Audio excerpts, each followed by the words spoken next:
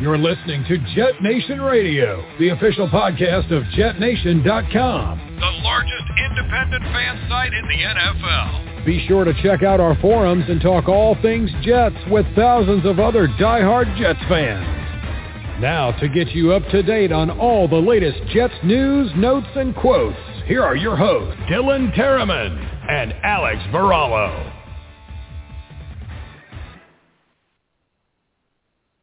Good evening, ladies and gentlemen, and welcome back to another episode of Jet Nation Radio. This is your host, Alex Varallo, joined with Dylan Terriman. Dylan, how are we doing tonight, bud? Doing well. Got tons of different notes to talk about, whether it's draft or current players on the roster, so should be a good episode for us here. That's great. Yep, Dylan, you were in attendance last week to the Senior Bowl. We will be recapping the game, and you're going to give us a little bit of a deep dive on what you saw while you were on the scene there for the few days of practice. I heard there was a pretty decent day, and then there was a torrential downpour. So, only diehards, are willing to get up and go sit out in, a downpour of rain just to watch some football. And we appreciate you for doing that from Jet Nation and for all our listeners as well. But, we've got a few topics that we're going to be speaking about tonight. We're going to start with just a couple Jets comments and some things that have been brewing the last week or two. Some statements that were made from Robert Saleh specifically, which we're going to go into, and we're also going to talk about a player that we at Jet Nation, our hearts go out to, and that's Cam Clark. Unfortunately, that injury that Cam Clark had suffered last summer has come back to end his career short. Looks like the doctors have told him that he could risk paralysis if he comes back to play football. He had a neck-related injury. I was there on the day of attendance for camp, and it was a really, really scary scene when he went down. And I'm glad that, he was able to come through it. And at the end of the day, these players have to protect their body. He's a young man who's got the rest of his life ahead of him, and it's very unfortunate on what had happened to Cam Clark. We had hopes for him to do great things with this team and perhaps, be a part of this offensive line that Joe Douglas is building. So very unfortunate news for Cam Clark.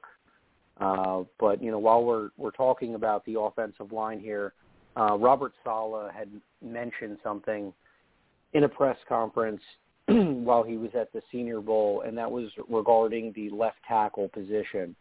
So I don't have the quote verbatim here, but more or less what Robert Saleh had said was that the left tackle position is George's job to lose, and Mekhi Becton and him will be in competition for that left tackle spot. So, Dylan, what's your reaction to this news on Fant and Becton? This was something that we were talking about at the end of last season because George was playing so well, and now we've got some more info on what's going to happen for the 2022 season. I think it's really funny how the wave of emotions has completely shifted on George Fant as like an overall, glimpse of it from at least my perspective, because last offseason I was looking at George Fant as like the perfect candidate to cut to save cap money. And now I'm looking at it, and unfortunately I wasn't able to get to the media breakfast. I overslept due to traveling last minute to the Senior Bowl. But the quote was pretty, on par for what I think the Jets should do. I think Mekhi Becton hasn't earned a left tackle spot. I think George Fant, over the course of last season and a little bit of the season before that, has definitely proved that he is worthy of a starting spot on this offensive line. I thought it would be right tackle, but he looks a lot better on the left side. So definitely something that he has earned over Mekhi Becton. And we obviously have all these questions about Mekhi Becton's health and his weight, and I'm not going to, try to speak on that intelligently. I don't know what his weight is or his mindset is about this, but it's something he needs to attack aggressively, according to the coaching staff, and needs to really kill the off season to take the job back. And that's not necessarily a bad thing, because it's going to, put a little fire under his butt and, motivate him a little bit, which it should. And at worst, he's a right tackle, which is something he played in college at Louisville. So it's not, the worst case scenario. Obviously, you don't want to draft somebody as high as 11 like they did and say, oh, he's going to be a right tackle. But at the same time, you can't really take that away from George Fant. So I definitely agree with what he said. I hope it's not coach speak, and I hope that once we get into the off season, one, I hope George Fant has a new contract, and then two, I hope that he is playing left tackle and he's durable at it too. I hope he's excelling at it, because I think the Jets really need bookend tackles. So this wouldn't be the worst case scenario, in my opinion. Yeah, this was pretty intriguing. I think you were not alone with the thought process of, saving some money at the salary cap and getting more aggressive on, big ticket free agents. And, Fant offered substantial savings, around $10 million off the cap. So, you can make a big offer for one player. You can use that to acquire several players. So, you were not alone on that, and I would have been fine last year had they did that, under the impression that Mekhi Becton was going to be playing in a full season. So knowing what we know now, I guess this is the most logical thing to do. There were some rumors that were circulating, I believe, from, ESPN guys and some other people that were saying that the Jets aren't particularly pleased with Mekhi Becton.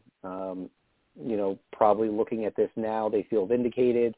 It's still unknown what their true thoughts are, but, at this point in time, the approach of, even first-round picks aren't solidified into this roster is definitely a statement that everybody needs to be aware of when they're in the, when they're trying to get, the roster panned out. And some players, they put it in neutral because they figure, I'm a top, round pick, and, the job's mine, and I'm just going to, kind of go through the motions because I have guaranteed money and things like that. So, this should be a good motivation pusher for,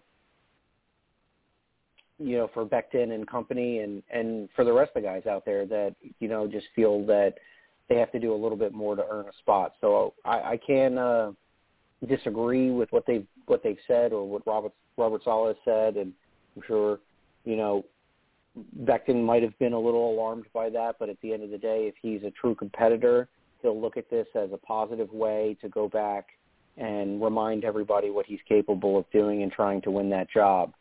Dylan, I'm seeing your message right now. This does seem like I was just going to say, could you imagine a scenario? About the position. I was going to say, could you imagine break it down?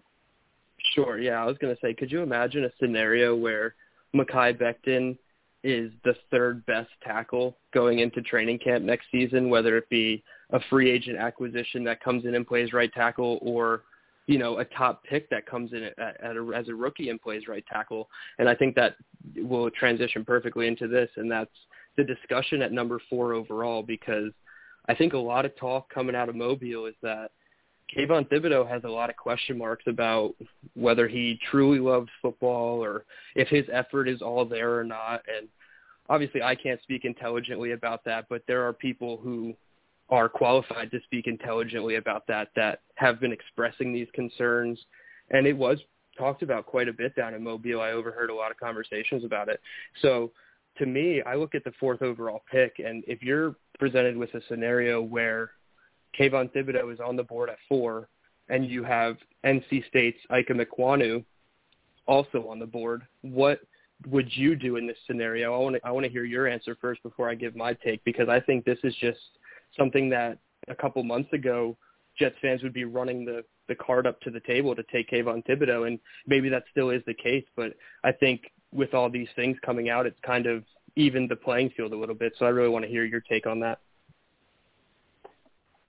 Yeah, as far as the number 4 position is set right now, I do believe that this game is won and lost in the trenches. So whether or not you feel that you need to focus in on offense or defense, I know that there's been a long void since John Abraham with the pass rushing concern of, the fans and the media and everything like that. To be honest with you, not a positive thing hearing what's coming from Thibodeau's corner. And, if there is any sort of sense of doubt with, his work ethic or taking off plays or going through the motions, things like that, that in my mind is not a player that's deserving of the number 4 pick. Now, this is just, like you said, talk within, small circles, and, it's kind of permeating and going around the social media wire. So who knows if there's any validity to this. And I know I saw, Kayvon tweet something or quote tweet something about that statement that was made. And, perhaps that will inspire him to prove everyone wrong. So there's that as well.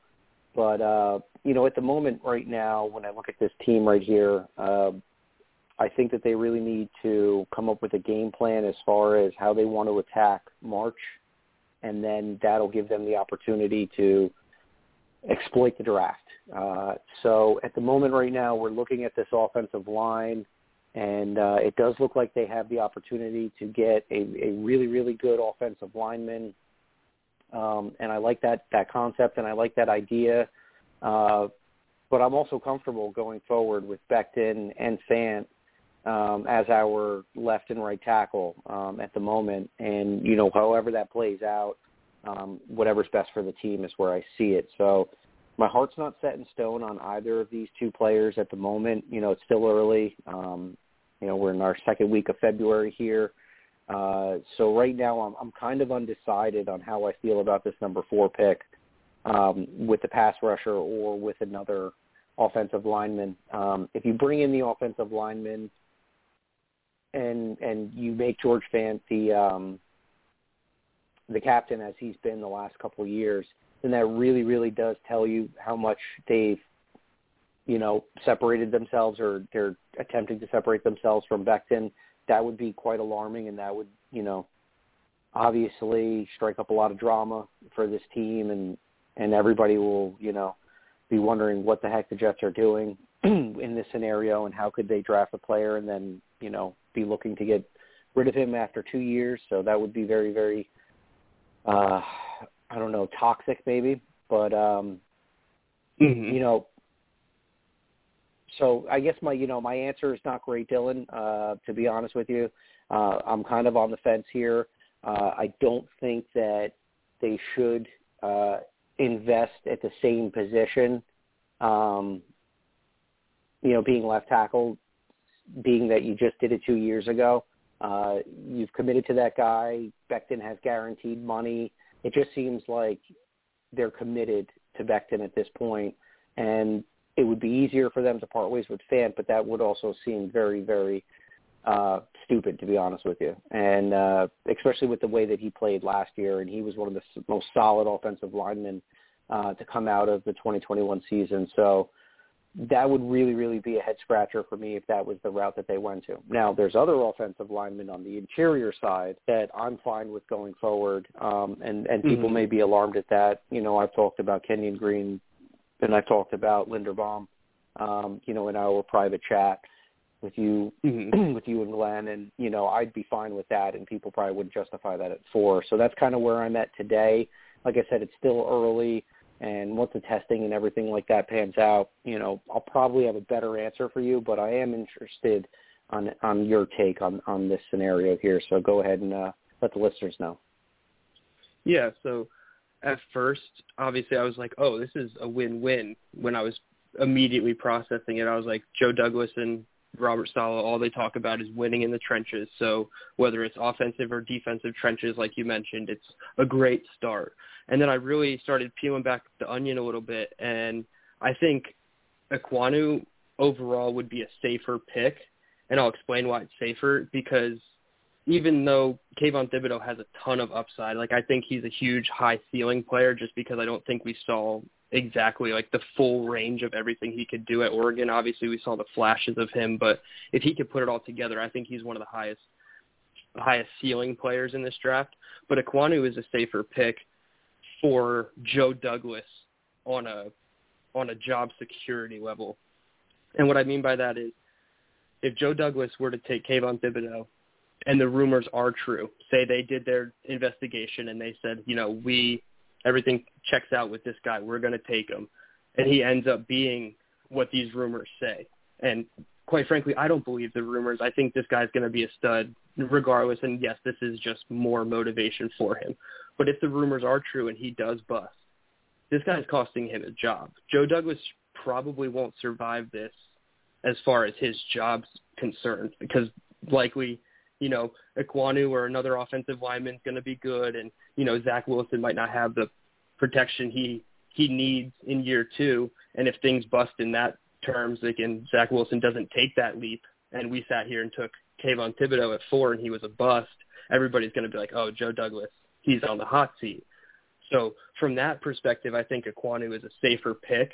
Plus, I think obviously he has the positional versatility. He can play a little bit of guard. He can play tackle. So regardless if Becton, has that superstar off season or not, Ekwonu should be able to find the field in year 1, whether it's right guard or right tackle. I think everybody hopes it's right guard, but then you say, wow, we took a guard at number 4. And in the grand scheme of things, that looks bad from, team building and whatnot. But when you think about it, that's really going to help Zach Wilson and the long-term trajectory of this offense. Sure, you can find offensive linemen later on in the draft, but you can also find a lot of skill players later on in the draft. So to attack the offensive line early, I think would be great. So all that to say, Ikem Ekwonu would be my preferred choice right now, but I also don't believe the rumors about Thibodeau. I just truly believe that this is an offensive league.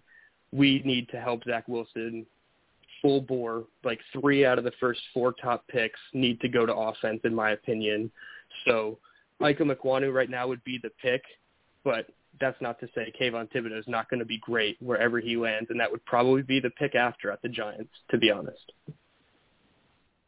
Yeah, that would be really interesting, and you bring up a good point about how this would reflect Joe Douglas's job, because if you look at his 2020 draft, and let's just say, they take the offensive line and they keep George Fant and they phase out Becton, not only are you parting ways with his first-round pick from the 2020 draft, but then you look at Denzel Mims, who was, missing in action, either a healthy scratch or just wasn't being deployed in the offense last year.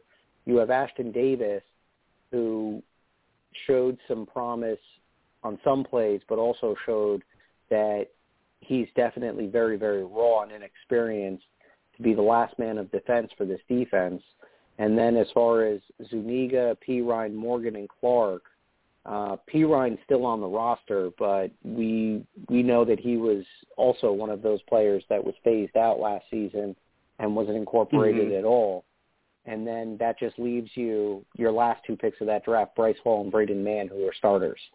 So that potentially went from being a really, really solid draft, and then 2 years later, you look at all those picks and you say, wow, 80% of them didn't work out, with that scenario of us going for another left tackle in this upcoming draft. So it's funny how, I don't know if it's funny, but it's kind of crazy how you look at a scenario 2 years ago and you say, wow, this is like, this is the foundation that's going to get this team rolling, and then 2 years later saying, man, they whiffed on a lot of those picks and that's what set them back. So very interesting to see how things can change so rapidly within a couple of years. All right, so that was a good segment there. Got a little draft talk in, and speaking about the offensive line, and this is probably going to be something that we'll be talking about a lot moving forward. So let's pivot and let's go into the Senior Bowl game here. Dylan, I just have a couple questions for you before we get in to your notes and things like that. So the first thing that I wanted to ask you was our tight end coach, Coach Middleton, was the head coach instead of Robert Saleh for this game. Now, why was that? Yeah, so they decided that they were going to use the team's head coaches, so Robert Saleh and Dan Campbell, as more of just advisory roles and like overseeing the whole operation instead of really hands-on with the prospects. I'm not sure why they did it from that aspect, but from the assistant coaches aspect for Ron Middleton, Rob Calabrese, who was the offensive coordinator, and then Mike Rutenberg, who was the defensive coordinator, the NFL said that the goal was to allow positional coaches to be able to, you know, showcase their abilities in a public setting in hopes that they could turn it into a coaching future in the NFL. So it's just more eyes on different ideas, and it's a good platform for, you know, it's not a game that counts per se, but in the grand scheme of things, it could count if, you know, down the line, Ron Middleton or even Deuce Staley, who was he's the assistant head coach, but he was the head coach for the Senior Bowl. If in a couple years one of these two guys gets a head coaching job, you could look back at the Senior Bowl and be like, wow, they really coached these kids up and they got their hands on them and they were able to, you know, impart wisdom and really, you know, turn this into an opportunity to, you know, advance their career. And speaking about Deuce Staley, the assistant head coach for the Lions, I thought he should have been a front runner for the Eagles head coaching job last year when they ended up hiring Nick Sirianni. So Deuce Staley is definitely somebody that should have the public's attention as far as getting a head coaching job. So I think that was the ultimate goal, and I think they did a really good job of it because everybody seemed to love Ron Middleton down in Mobile. I don't know if you saw the video of Saleh throwing out candy, and Middleton had some beads, like Mardi Gras style, and he was like, beads. It was great. So you really saw his energy and his enthusiasm and his willing to, like, you know, coach up these players, because at the end of the day, they don't necessarily have to give it their all. They can mail it in. That's not something that they need to do, but they took it so seriously, and the vibes coming out of it from the coaching staff standpoint were all positive. So it's great to hear that when we've been dealing with Gase for the last 2 years. So yeah, that was something that I had noticed too, hearing a lot of the interviews from the players that were on the national side. That was the team that the Jets were coaching. A lot of players were motivated by the energy, the coaching style, and it seemed like a lot of those kids had a lot of fun. And that's great to see, because I know that a lot of this time for these athletes, it's very, very stressful. And, you know, to go out there and kind of say, okay, you know, I'm just going out there to play a game that I love. And I get to hit people while I'm doing it, you know. And if you saw his speech about if you don't know what to do, hit somebody, and if someone's standing in your way, hit somebody, and if, you know, you don't know what to do, just hit somebody again. And kind of love that. And he's a little bit old school, and I feel like that's definitely needed at times. So very cool to see Coach Middleton yet again in the limelight as the head coach. I guess that makes his record 2-0 so far for his head coaching career, even though you can't count this one as a professional one.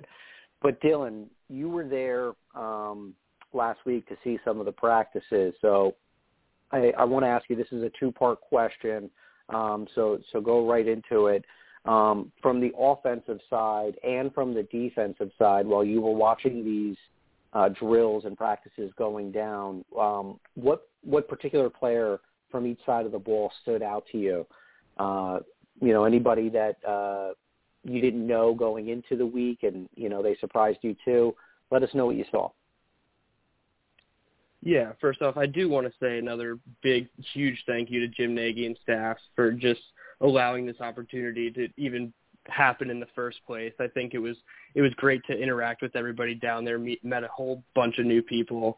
And then I do want to thank Jet Nation, because obviously for this opportunity to happen, it took, you know, Phil and I collaborating and applying for the credentials together. So it was just huge to have the support of everybody from the site, behind me, and really gave me the confidence to go and network myself, because I was nervous and I have never been in a setting like this. So it was a huge, comfort zone move that I had to make. So, I really appreciate you guys supporting me the whole way. And then obviously, quick shout out, everybody that followed me on Twitter. You guys are awesome. I think I gained almost 100 followers over the week. So I really appreciate you guys tuning in and liking my stuff. I even got a like from a player at the Senior Bowl that I'll get into. But as far as the practices go, as far as the practices go, I was able to go to the first practice. Beautiful weather. It was, about 60 degrees, overcast. I had my sunglasses on, but I didn't really need them, so it was a beautiful day. And a lot of hectic stuff happened, so I couldn't stay for the Lions practice, but I stayed for the Jets practice in full. And then the second day was the rainstorm, and oh my goodness, it was a rainstorm. Every 30 seconds, a big, huge gust of wind came, and we were just running for cover. So I stayed for both Jets practices that I could get to, but I didn't see any of the Lions practices other than the film that was sent to me from the Senior Bowl. So I've still been reviewing the Lions team, so all my notes are going to be just specifically national team players for the Jets. But as far as one player on offense that stood out to me, it would have to be Christian Watson. He's a wide receiver from North Dakota State. He was far and away the best wide receiver, and he's a bigger guy. I think he was listed at 6'1", 211. So he's, when you hear that immediately, you're like, oh, he's just like a bigger, deep threat kind of guy. And yes, he has that. But the first 2 days in practice, especially in the rain, he was running pro-style routes, crisp. He was getting in and out of his breaks pretty well for his size. Obviously, he can't get, that full chop his feet and turn in a phone booth type, route. But for his size, he was doing great. Natural hands, natural movement. He had a nice catch along the sideline that really impressed me. I recorded the play before that, so I was reloading my video on my phone to take the next, and he did the sideline catch, and everybody just went, woo! And, of course, it was Christian Watson. So he's a big guy that's popped up on my radar. And as an honorable mention on offense, I'm going to cheat a little bit. I'm going to say Bo Melton, because on day 3, I went back and watched the film of day 3 when they were inside. He was cutting people up. The back of his T-shirt under his jersey was probably very ripped at the end of practice because of all the holdings that happened against him. He cut up Petrie. He was cutting up, I think, Damari Mathis in the slot. Just all these one-on-ones. He was cutting people up. So Bo Melton out of Rutgers was definitely a surprise for me. And then flipping it over to the defensive side of the ball, the first person that stood out to me day 1, minute 1 of even just warming up was Travis Jones. He's a defensive tackle from UConn. And you're going to have to excuse my dog. She must like Travis Jones as well. But he was 6'4" and 3/8", 326 pounds. So I think he was the heaviest player of all the defensive players on the Jets team, at least, maybe in the whole Senior Bowl, now that I'm looking at it. Yeah, 326 pounds, 10 and a quarter inch hands, 82 and 3/4 inch wingspan. So this dude is just massive. And from a scouting perspective, he has legs and ass. Like this guy is just built from the waist down like a tree. And he was moving everybody, even Zion Johnson, the Boston College interior lineman, who I thought coming in and going out was probably the best offensive lineman consistently over the week. He was getting pushed back into the laps of quarterbacks in those one-on-one drills. So Travis Jones absolutely stole my eyes right away, and I couldn't help but watch him the rest of the practices. And then just another honorable mention, because I like cheating, Jesse Lakuta from Penn State. He was another guy I thought would play interior linebacker, and he was specifically working on the edge. And he flat-backed Daniel Falele, who was the 6'8", 387-pound offensive lineman from Minnesota. So he's given up, over 100-something pounds to Lakuta, and he just put him right on his back. So really thought that he did good. I came in expecting Arnold Ebiketie from Penn State to do well, but Lakuta stole the show for me. So those 4 guys were definitely the 4 guys that I had my eyes on the most and came away really impressed and, hoping that maybe the Jets can, select one of these guys in the draft. Nice. Yeah, and, we could briefly just kind of go over some things at the game here. It was a little ugly, 21 penalties in total for this game. So there was a lot of mistakes made, but there were some good plays, that had occurred. Watson had, I think, one of the longest plays of the day at, one reception, 38 yards. I think Calvin Austin had the longest reception at 39. So there was some big plays. Some of the quarterbacks, aired it out a little bit. Pickett was probably the cleanest of the day with a touchdown and 100% from the field and one score. I know Ritter had the most points scored in the day, but Pickett, was pretty clean. And the tight ends, the tight ends were featured and talked about a lot before this game. Went down and Trey McBride, who's number one consensus overall tight end out of this class, he found himself with a score. And then that play that Jake Ferguson had, the little screen play that he scampered for about 20 yards for the score. I think he's the Wisconsin kid, and I remember seeing him when I was watching John Taylor and saying, wow, that tight end is a heck of a player there. And I said he probably is not getting a lot of opportunities with that running back Taylor in the backfield, taking all the plays and scoring at will.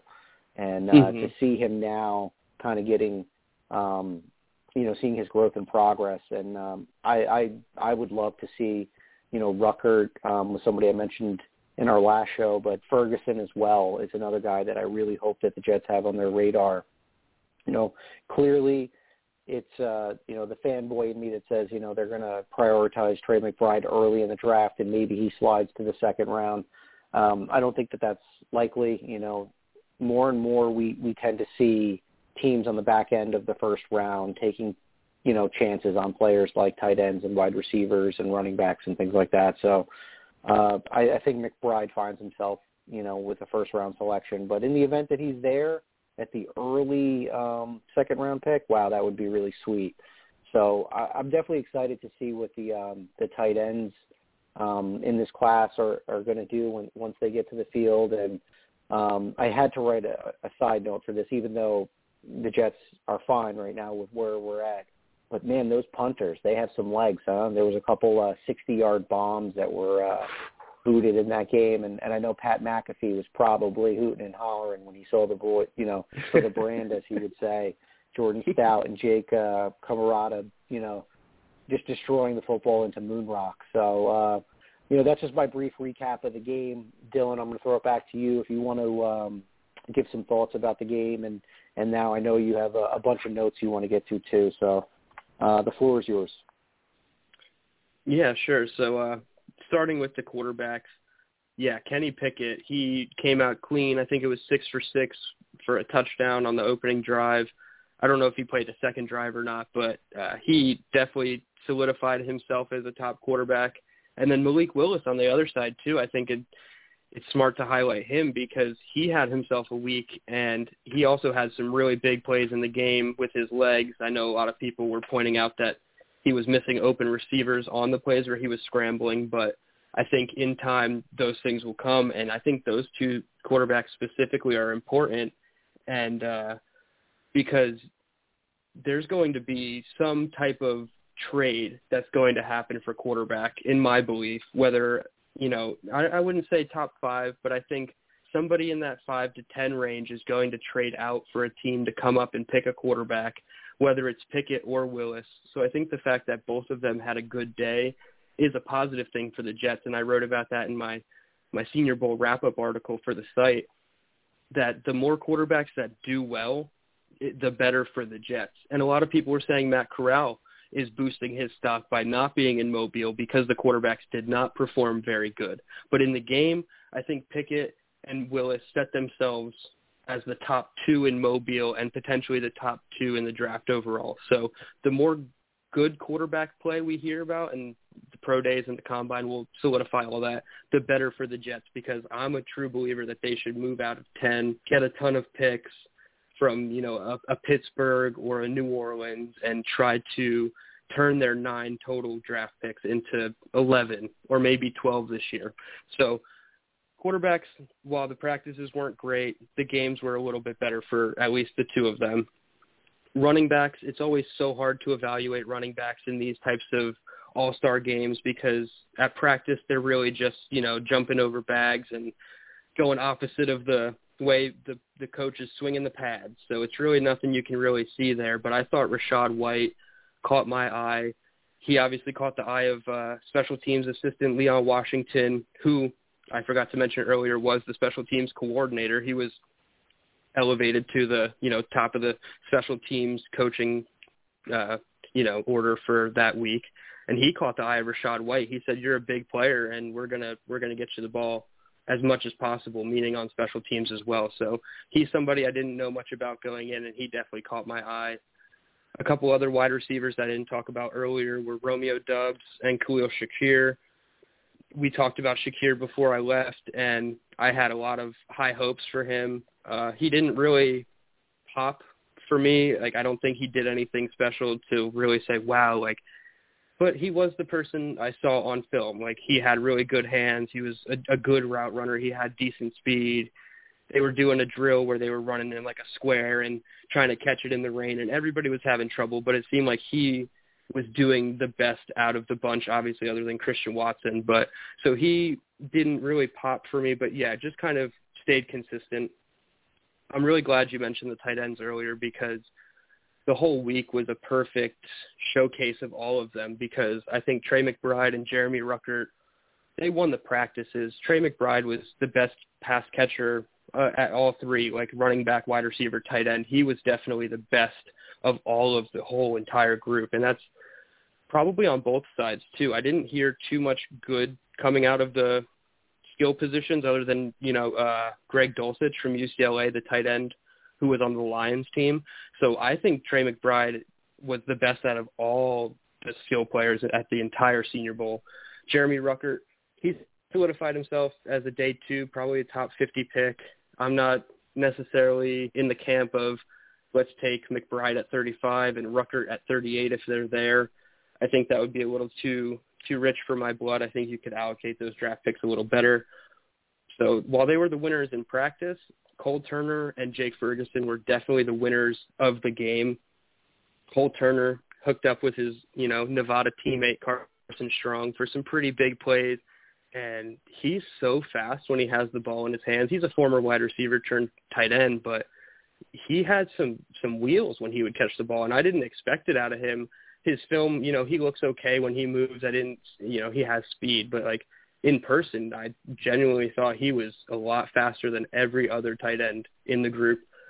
And then you mentioned it, Jake Ferguson, nice little 25-yard touchdown, but he also had a couple big catches. One was called back on a hold, and it was a little corner route on the sideline. And I looked at my buddy who's a Packers/Wisconsin fan, and I was like, that's Jake Ferguson. We've been watching him. So it was nice to see him, have his moments. The offensive line, I wasn't too impressed with. I thought Zion Johnson was the best one. He was the guard from Boston College, and he did a lot of work at center.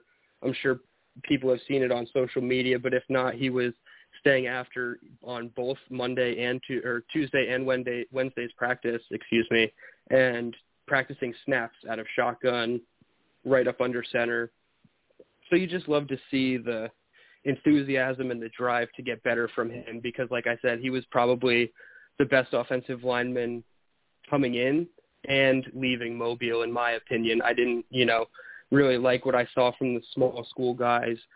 Trevor Penning out of Northern Iowa, you'll see him all over his highlights. He was nasty. He definitely, made an impression on coaches in that aspect of hey, I'm this physical, big left tackle who's not going to take any BS from defenders.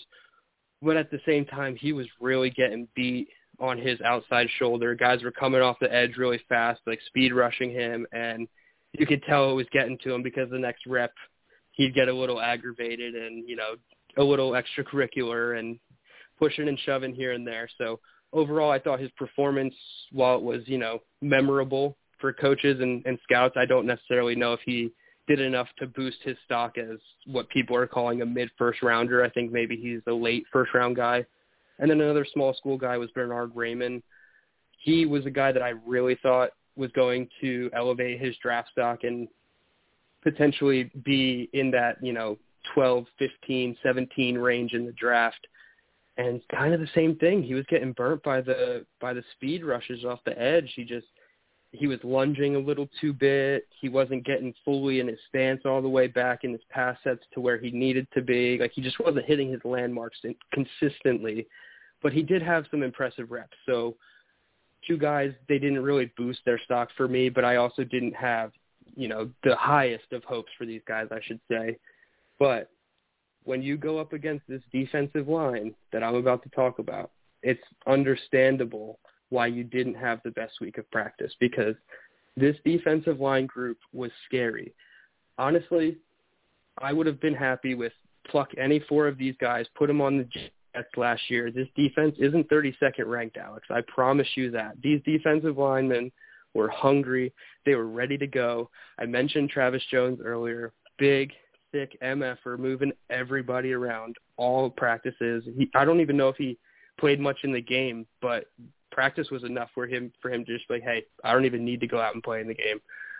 Logan Hall, he's another edge guy, interior guy as well. He's kind of a tweener from Houston.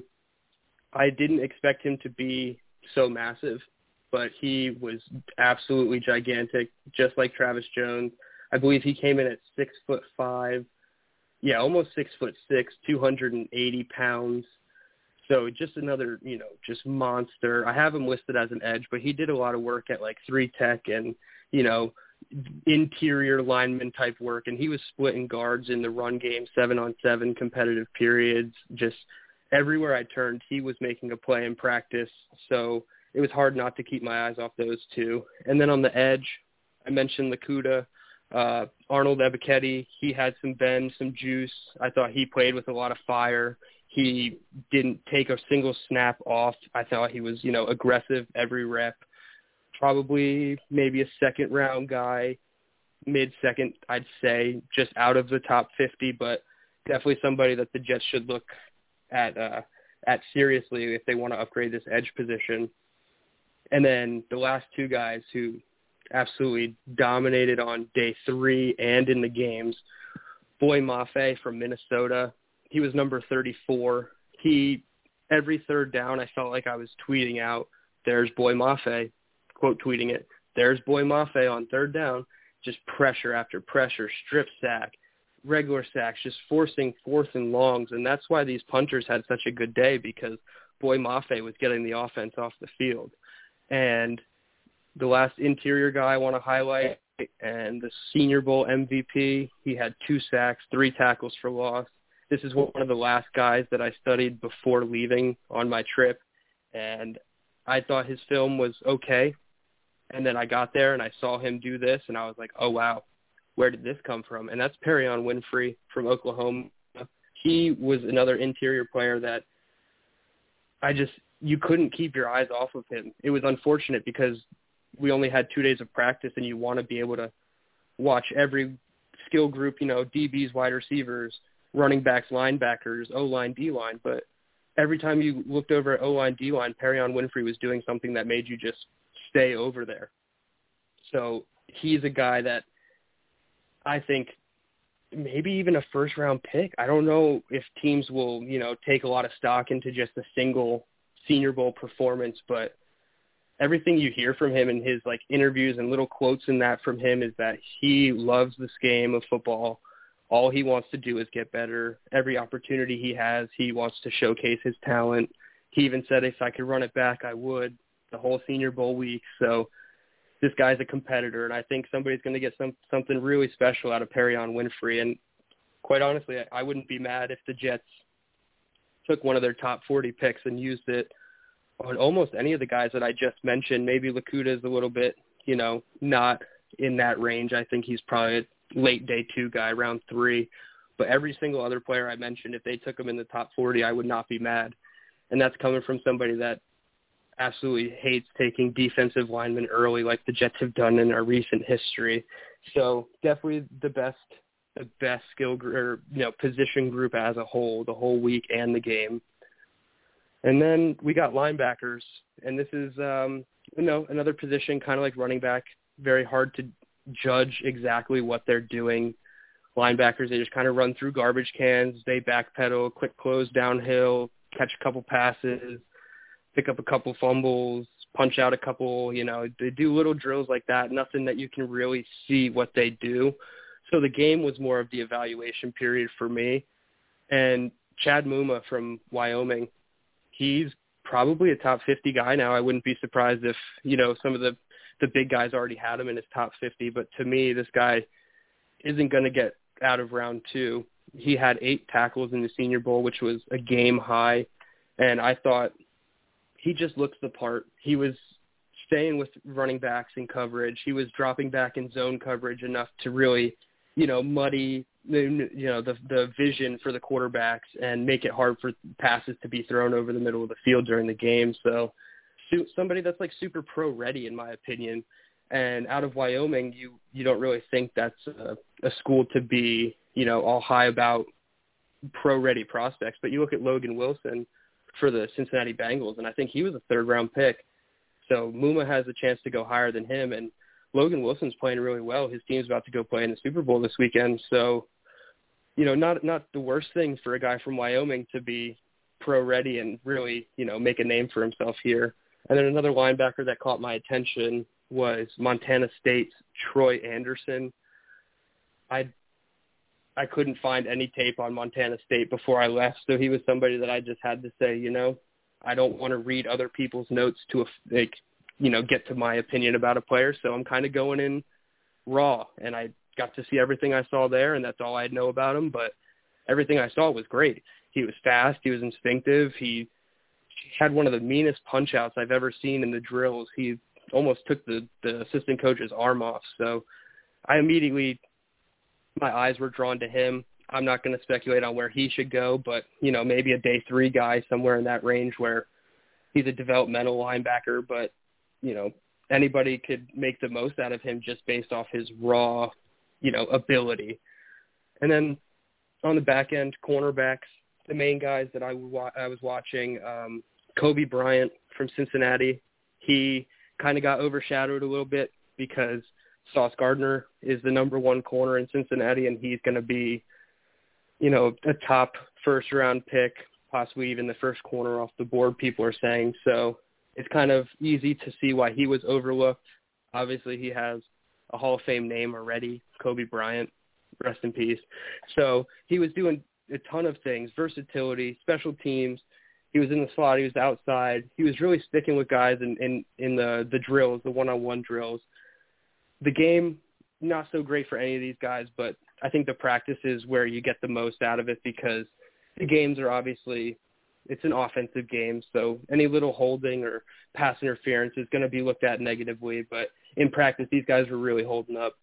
And then 2 small school cornerbacks, Gregory Jr., I'm going to butcher the name of this school, but it's Wichita Baptist University.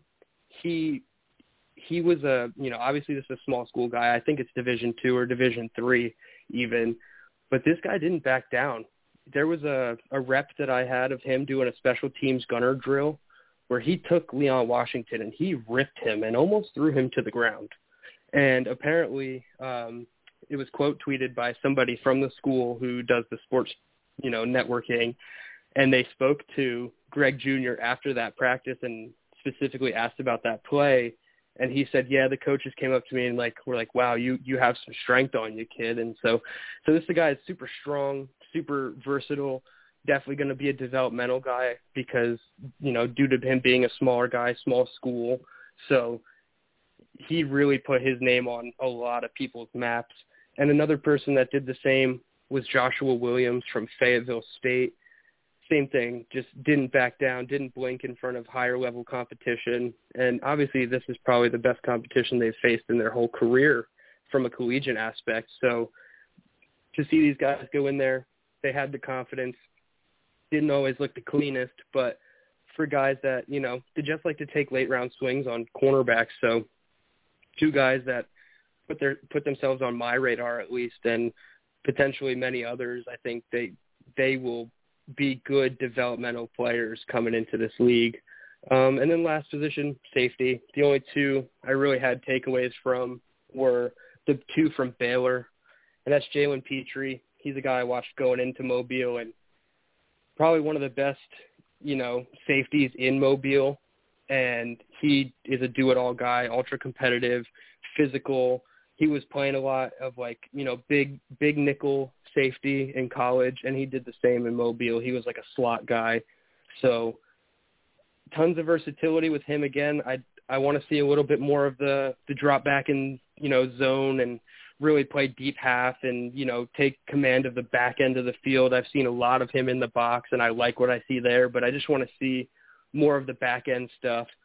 But as far as that aspect of it goes, JT Woods, his teammate, he was the back end guy. So I liked Woods, long, lengthy safety, deep field guy. He had a game-sealing interception in the game, and I thought those two kind of stood out the most to me. Obviously, I didn't see the Lions practice, like I said, but the safety group wasn't all that great coming into Mobile, in my opinion. I didn't get to watch the entirety of it, but you had Verone McKinley, who, from Oregon, and then I think it was Brian Cook from Cincinnati who opted out at the last minute.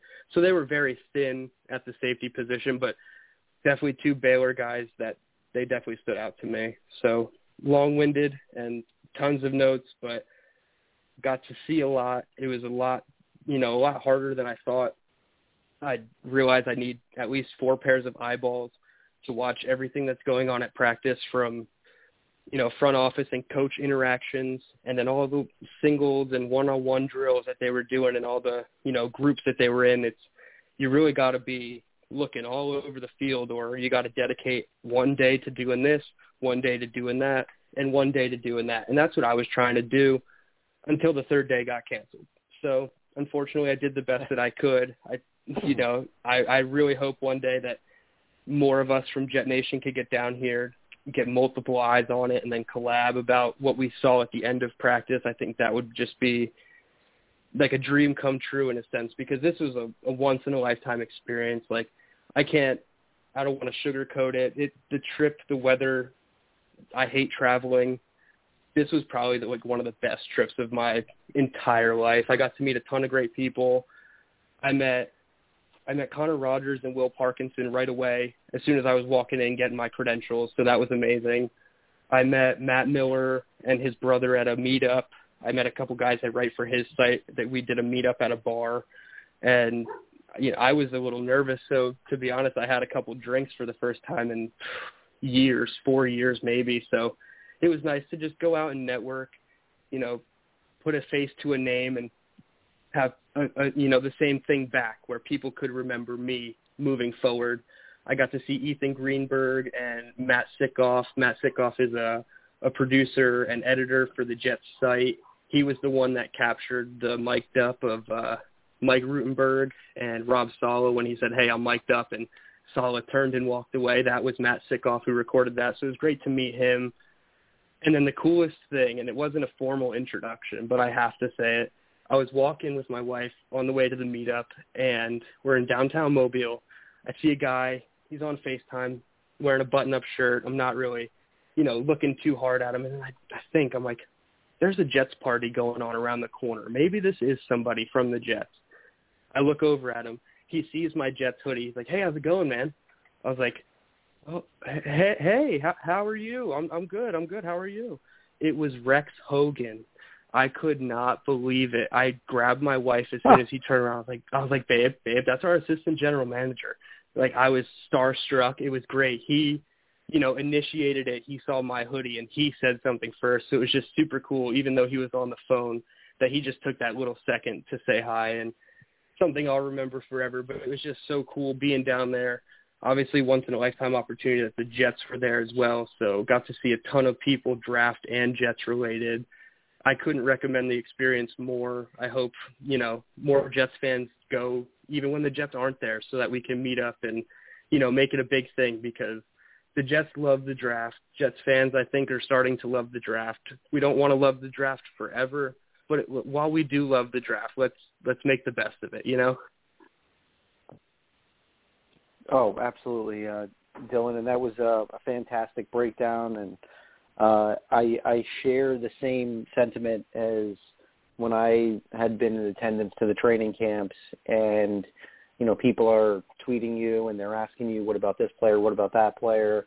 By the time that you actually find where they are in the field, 3 or 4 other things happen that you want to make notes on, and you have your head on the swivel the entire time, and you just try to be a sponge and absorb as much as you can, because it is a lot to do, and you have to tip your cap to those guys and those field reporters that are able to absorb so much, and then come back to all the readers and listeners and viewers and give them your insight. So that's definitely not an easy job. Easier said than done for sure, but just really glad that you had such a fantastic time while you were down there. And I must say, when I was watching that game, and I think I had this written down here. Where is it? Okay, so the national team that the Jets had coached this week had 8 sacks and 12 tackles for a loss.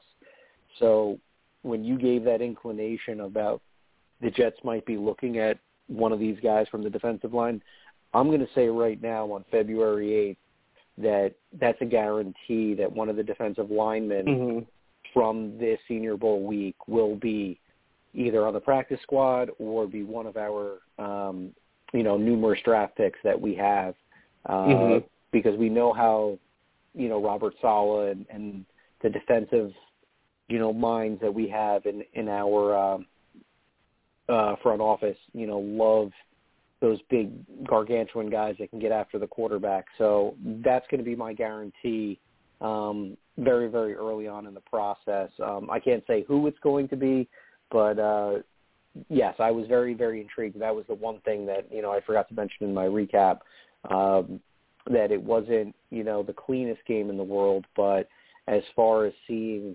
lots of pressure and watching these quarterbacks under duress, the national side of this game almost seemed lopsided to what they were doing to the to the American side's offensive line, and there were some good players out there too.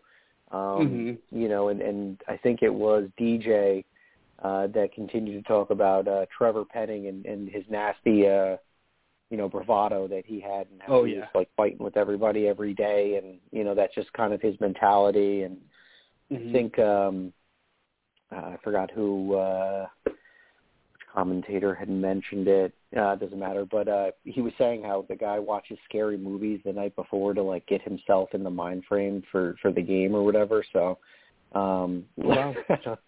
Yeah, that's a little intense. If you're watching Michael Myers movies to get into the mind frame for a football game. Rather have that guy on my team than be playing against that guy. I'll say that. Yeah. But Dylan, that was a really, really great breakdown that you gave us, and I'm definitely intrigued to see, if one, if not 2 players in our draft come from this week.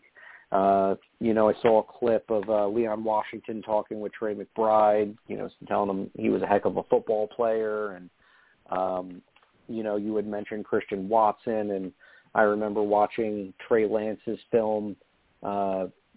From 2019, when that was his last full season he had in college, and or was it 2019 and 2020, but Watson was one of his top guys, and what a specimen, and with that speed and I think he's 6'5" or something crazy like that. So, rare size and speed, and coming from a division, is it Division II, North Dakota?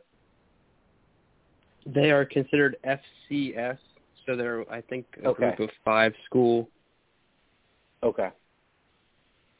Well, some people would have considered them a smaller school, but it does seem like, as the years go by, they continue to have these top prospects that come through, and stand out to NFL talent level. So, right now, if you want me to pencil in a favorite that comes away from this draft, I would love to have one of those tight ends, and a guy like Watson would really, really be a lot of fun to have, because the way that I look at this, when the Jets come up with their game plan, I think that they just need to figure out a way of how they want to improve this team. And I think that from a defensive standpoint, build Robert Saleh's team the best way that you can by acquiring talent that you know what to expect from, and then continue to build offensively for the future in Zach Wilson. That's what I would really, really like to see this team do, because I've seen this team go down the route of trying to win, that old saying, defense wins championships. Well, we continue to see the Jets kind of go toward the defensive manner as far as acquiring players and drafting and things like that. And, if my memory serves me right, we haven't won any championships. So I'd kind of like to see this turn around within a year or two and have one of the top 10 offensive teams in the league, and then continue to build Saleh's defense in the way that he sees it through his eyes. Because, we've seen, teams like the Rams, we see teams like the 49ers, and, we've seen other juggernaut teams that have all these great offensive weapons at their disposal, Patrick Mahomes and all those guys that he has, Kelsey and Hill and Clyde Edwards-Helaire, and, now they got that kid Pringle that's kind of like, coming through, and they got McCole Hardman. I mean, you name it. They just got weapons all over the field, and that's kind of where I kind of hope to be talking about the Jets, within a year or two, talking about Carter and Elijah Moore, and now we got Davis, and then, they go into this draft and, they go heavy on one side of the ball and shore up the offensive line and get some more weapons for Zach and just go out and play ball and see what happens. So this is where it all starts, as they say. The draft begins in Mobile, and I'm just happy that you were able to get down there and give us all this insight. And I think, we're probably going to call it a night for the show here, Dylan. We've got about an hour in on the clock now, but there is one last thing that I want to mention before we go out. And I would just want to give a big thank you to Tom Brady for finally retiring and not torturing us fans. 22 years we've had to deal with your awesomeness. What a heck of a career that he's had.